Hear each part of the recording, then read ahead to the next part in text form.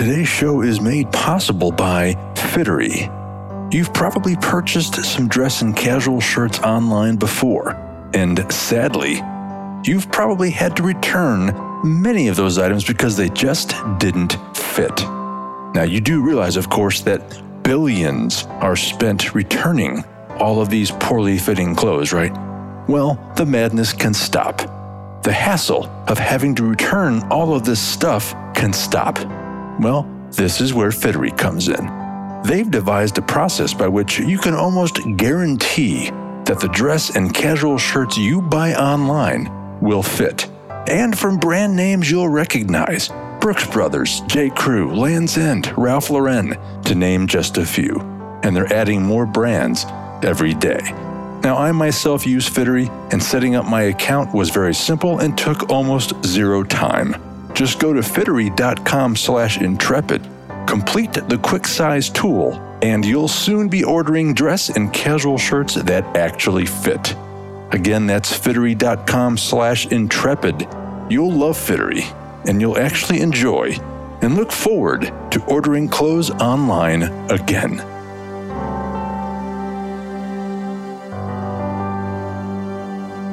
All right, let's do this. We're going live in 5, 4, 3.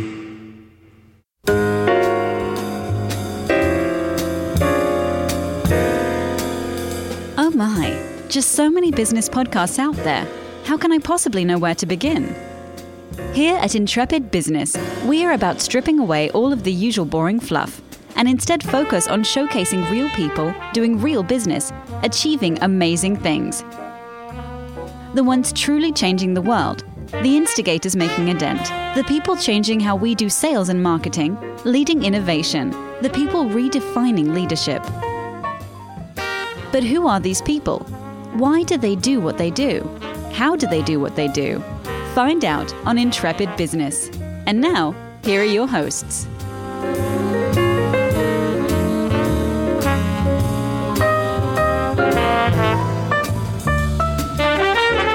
Good morning and welcome back to Intrepid Business. I'm your host, Todd Schneck. Gosh, we've talked a lot about how to achieve success on this show over the years, but I think today's approach is not anything we've ever really drilled down into. So it promises to be a pretty intriguing conversation. I'm joined this morning by Steve Gold. He's a leadership consultant and author, and the author of a new book called How We Succeed, Making Good Things Happen Through the Power of Smart Experiments. Steve, welcome to the show. Todd, good morning. Thanks for having me. Oh, the pleasure's mine, Steve. I appreciate you carving out some time to join us. I know you are a very busy fellow. Before we get into our conversation around this whole new idea of smart experiments and your book, take a few quick seconds. Tell us a bit about you and your background. Yeah, certainly. So I've got a little bit of an eclectic background. I actually started out studying business and then went to medical school. And so my entire career has been sort of this at the intersection of business and entrepreneurship, and also really trying to understand how our minds work and to get around this whole problem of how we behave in order to succeed and achieve more in our lives. Isn't it interesting, Steve, that it seems to me that the people who are successful and are the thought leaders we look up to do have that eclectic background. I think the lesson there is don't be afraid of that. That ought to be, actually, I think that's a good thing these days. Don't you agree? I think it is. You know, there's ever greater need for each and every one of us to stand out and be a little bit different. And, you know, so many different ways to do that. So certainly by either studying different things or just going about and having a career that involves, you know, building lots of different skills and abilities. It's all good.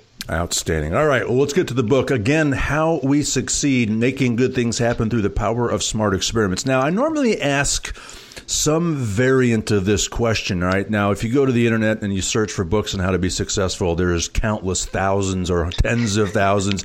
Did the world really need another book on how to achieve success? But I kind of tipped and dropped a hint that there's a little different approach here about how to be successful, and it's through this idea of smart experiments. So I won't ask you the question, did the world need another book on how to achieve success? But what's the story here? I mean, this is a different approach. The point we're going to make is that we all do experiments, but we don't realize that we do them poorly. So what's the backstory here? Yeah, sure. So first of all, it's a great question. And I've searched for years to try to find a book like this that covered this topic. And the reality is, we have so many people saying to us, go do it, be resilient, have grit, all these different things, including do experiments, go explore. And all of this kind of advice is, in my view, it's been very ambiguous. And so I was searching for something about, well, how do you do that? How do you get grit? How do you become resilient? Because this is something that I'm interested for myself, but I've taught at Babson College and Olin College of Engineering. And I was searching for these resources for my students, and I couldn't find anything. And I should share with you that part of my experience in the academic world, especially at Babson College, is I ran a venture accelerator program for some of the top students at the college. And it started to strike me that the lessons I was learning through very, very close observation of many, many young entrepreneurs is that they were behaving in ways that just were simply not being described in the literature, let alone the books that were out there. And so to answer your question, I felt that this book was necessary because, quite frankly, even though everybody talks about experiments or exploring or lean startups, things like that, no one really delves into the actual behavior, like what it actually means. So that's what this book seeks to answer. That very simple question is basically like, how should we behave? How should we do an experiment?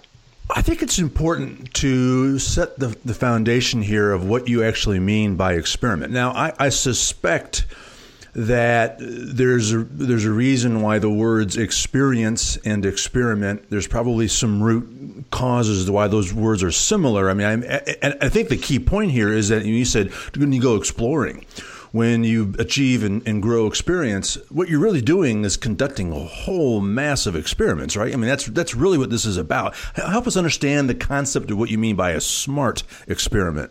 Yeah, exactly. So you're 100% right that, I like to say life is a series of experiments, and certainly every business, every startup, and even every giant corporation is a giant collection of experiments, of explorations. So here's the way I define it, and you'll see that this encompasses just about everything that we could be doing. So it's an investment of resources that's basically made to see what will happen next. Simple as that. And when I say investment of resources, by resources, I certainly don't just mean money. We can include financial resources, but there are so many other kinds of resources that we have. There's knowledge, there are skills and abilities, there are the physical tools and supplies and other resources of that type that we have. And certainly one of the most valuable resources all of us have is our connections, our relationships with other people. So all of these things are resources. And by combining them in different ways and investing them, by applying them, we basically can sort of poke and prod at the world to see what happens. And I can give you a few examples of sort of different types of experiments if you'd like. Yeah, I would love for you to do that. I want this concept to be crystal clear to those listening, because those listening, myself and yourself included, can have conducted a bunch of experiments already today and we don't even realize it. So if you can, as you share some examples, share some that just in the normal run of life, and then share some obviously in the environment of business. Absolutely. So first of all, you and I are conducting an experiment right now. Every question you ask me, is a little mini experiment, because you're investing your knowledge, your time, your energy. You're investing all these resources to basically ask me a question, let's say, and you don't know what I'm going to say. You don't know what my response is going to be in advance. So it is an exploration.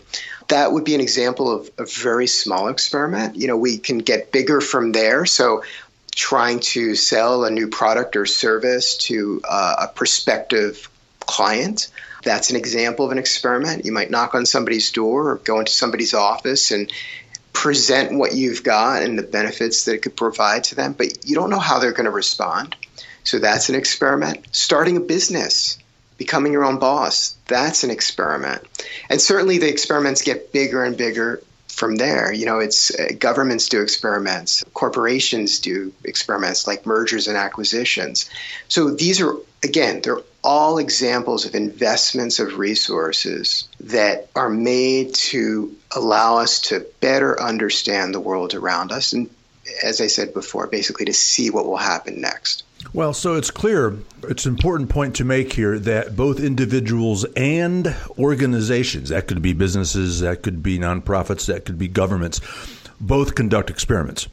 Absolutely. So we simply view organizations as collections of people. So to the extent that, a corporation is engaged with, let's say, manufacturing and marketing and selling a product, all the individuals within that organization are doing experiments. The people who are designing the products are perhaps building prototypes and trying out different designs or different design features. The people who are manufacturing the products may be trying to optimize the process to make it more cost effective to manufacture those products. Certainly the people in the marketing and sales side are always trying different marketing campaigns, sales approaches, talking to different groups of people. So throughout an organization and every minute of every day, all kinds of experiments are being done. All right. When we come back from the break, we're going to dive into the actual process of how to do this. Remember, the book is called How We Succeed, Making Good Things Happen Through the Power of Smart Experiments. So the point here is that most people, me included, do not so smart experiments, and we're going to talk about how to turn that around and conduct smart experiments. So we'll do that after the break. So Steve Gold and I will return after this quick break. In today's workplace, business leaders face significant pressure to recruit and retain the best employees, to effectively build a team, to create a culture that is healthy, productive, and dynamic, and to empower their staff in managing stress and finding balance. And behind all those pressures is one goal: to strengthen and grow the business. And too many organizations struggle with this. Unlimited Coaching Solutions provides customized strategies and training to help reach your goals and take your teams to the next level. Call them today at 585-248-9322 or find them online at unlimitedcoaching.com.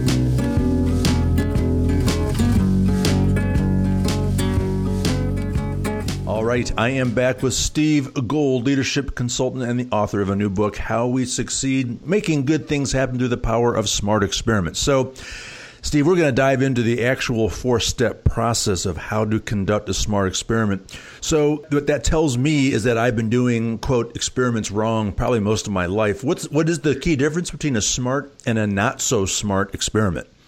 Yeah, so first of all, don't underestimate yourself, because I have to say that this is a process that's used pretty intuitively by most children. And I think, through a lot of our educational processes, we're sort of taught away from this. So I'll explain it in the model we've come up with is basically 4 steps. And they all begin with the letter D to make it simple, at least for me to remember. So we say it's design, decide, de-risk, and deliver. Those are the 4 steps of smart experiment, and I'll walk you through each of those. Okay. So first of all, in design step, what that means is that we should look around us and assess our available resources, what we actually have at our disposal that we can use. So for example, I said this could be know-how, this could be our personal connections or professional connections, this could be physical tools or supplies, it could be financial resources. So all these different kinds of resources, we should always be surveying the world around us and understanding what we have that's available for us to use. And then we combine those to basically create possible experiments. So this is the design first step of the process. And in the academic world, we often refer to this list of possible experiments as an opportunity register. But for any of us, it can just be as simple as a mental or even a written list of things that we might want to do, okay, experiments that we might want to try out. Now, in the second step, decide, we actually use two factors to figure out which of those possible experiments are priorities, the ones that we should be doing sooner versus the ones that we might be doing later or even not at all. And the two factors are meaningfulness and affordability. So by meaningfulness, I simply, it's what's meaningful to you or what's meaningful to your organization. And then by affordability, we have to ask ourselves the question, what's the most we have to lose by doing the experiment if it doesn't go well? And if we lose that, is it going to stop us in our tracks? It's going to ruin us, destroy us, whatever the case might be. And basically, we all want to be doing sooner versus than later. We want to be doing the experiments that are most meaningful to us, most valuable to us, and also the most affordable. And this is a big mistake that many of us make often by sort of ignoring this balance of meaningfulness and affordability. The next step is once we decide what our prioritized experiments are, pick one to do, and then you want to de-risk it. That's the third step. And de-risk is pretty simple, but it takes some time. And I like to say it's to do your best to prepare for the worst. Basically, you want to dream up sort of what's the worst going to happen if I'm going through, hike in the woods and, what could happen? I might get dehydrated. I might stub my toe. I might get lost. And then how do you prepare for those things? Do I bring a map, a first aid kit, a phone with the GPS, something like that? And that's doing your best to prepare for the worst. And then the very final step is deliver. And that's simply to finally do the experiment and not forget to collect the resulting resources, which in our studies is also a mistake that many of us make, especially when experiments don't go as planned.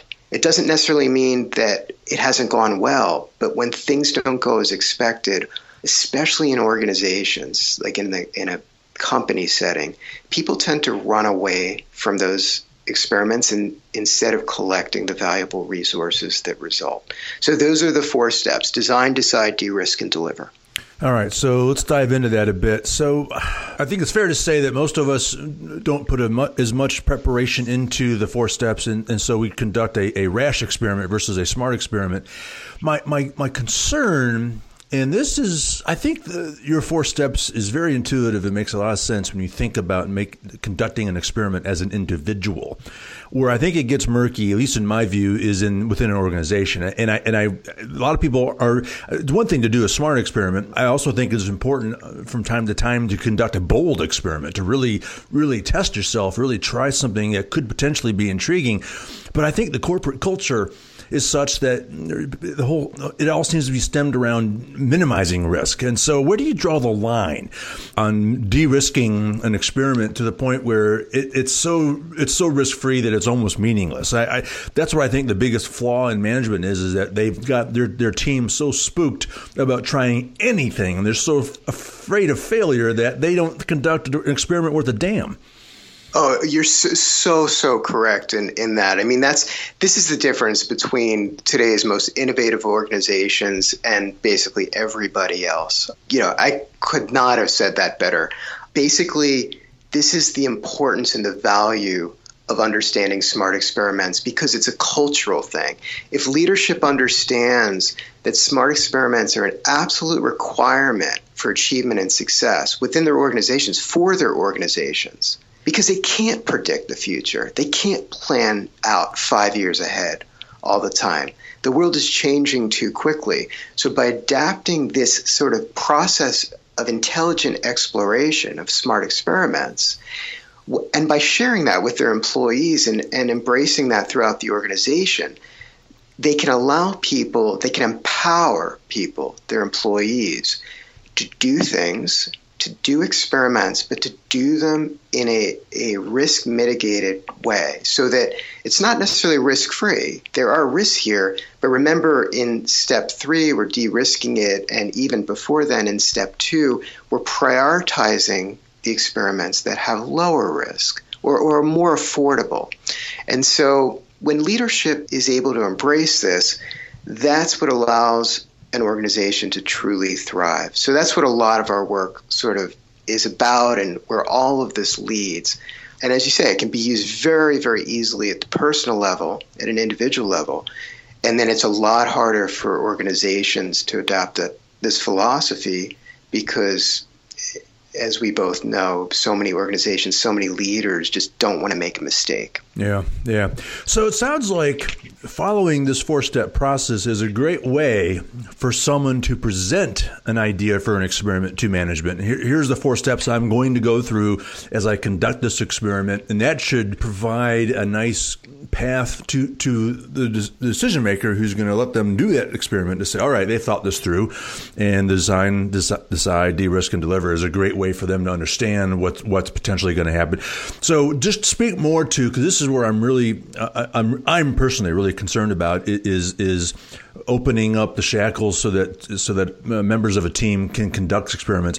What more can management do through this 4-step process to empower their people to be more bold and to conduct smart experiments? It's a great question. And in the sort of last section of the book, we present 5 lessons. And one of these lessons is celebrate effort, celebrate smart experiments, the process versus success or failure. Because the minute you start celebrating something like success, we know that so many successes are just due to good luck. And many, many failures, they happen despite a person's very best efforts. And so by celebrating outcomes instead of the process, it sends the wrong signal to everybody.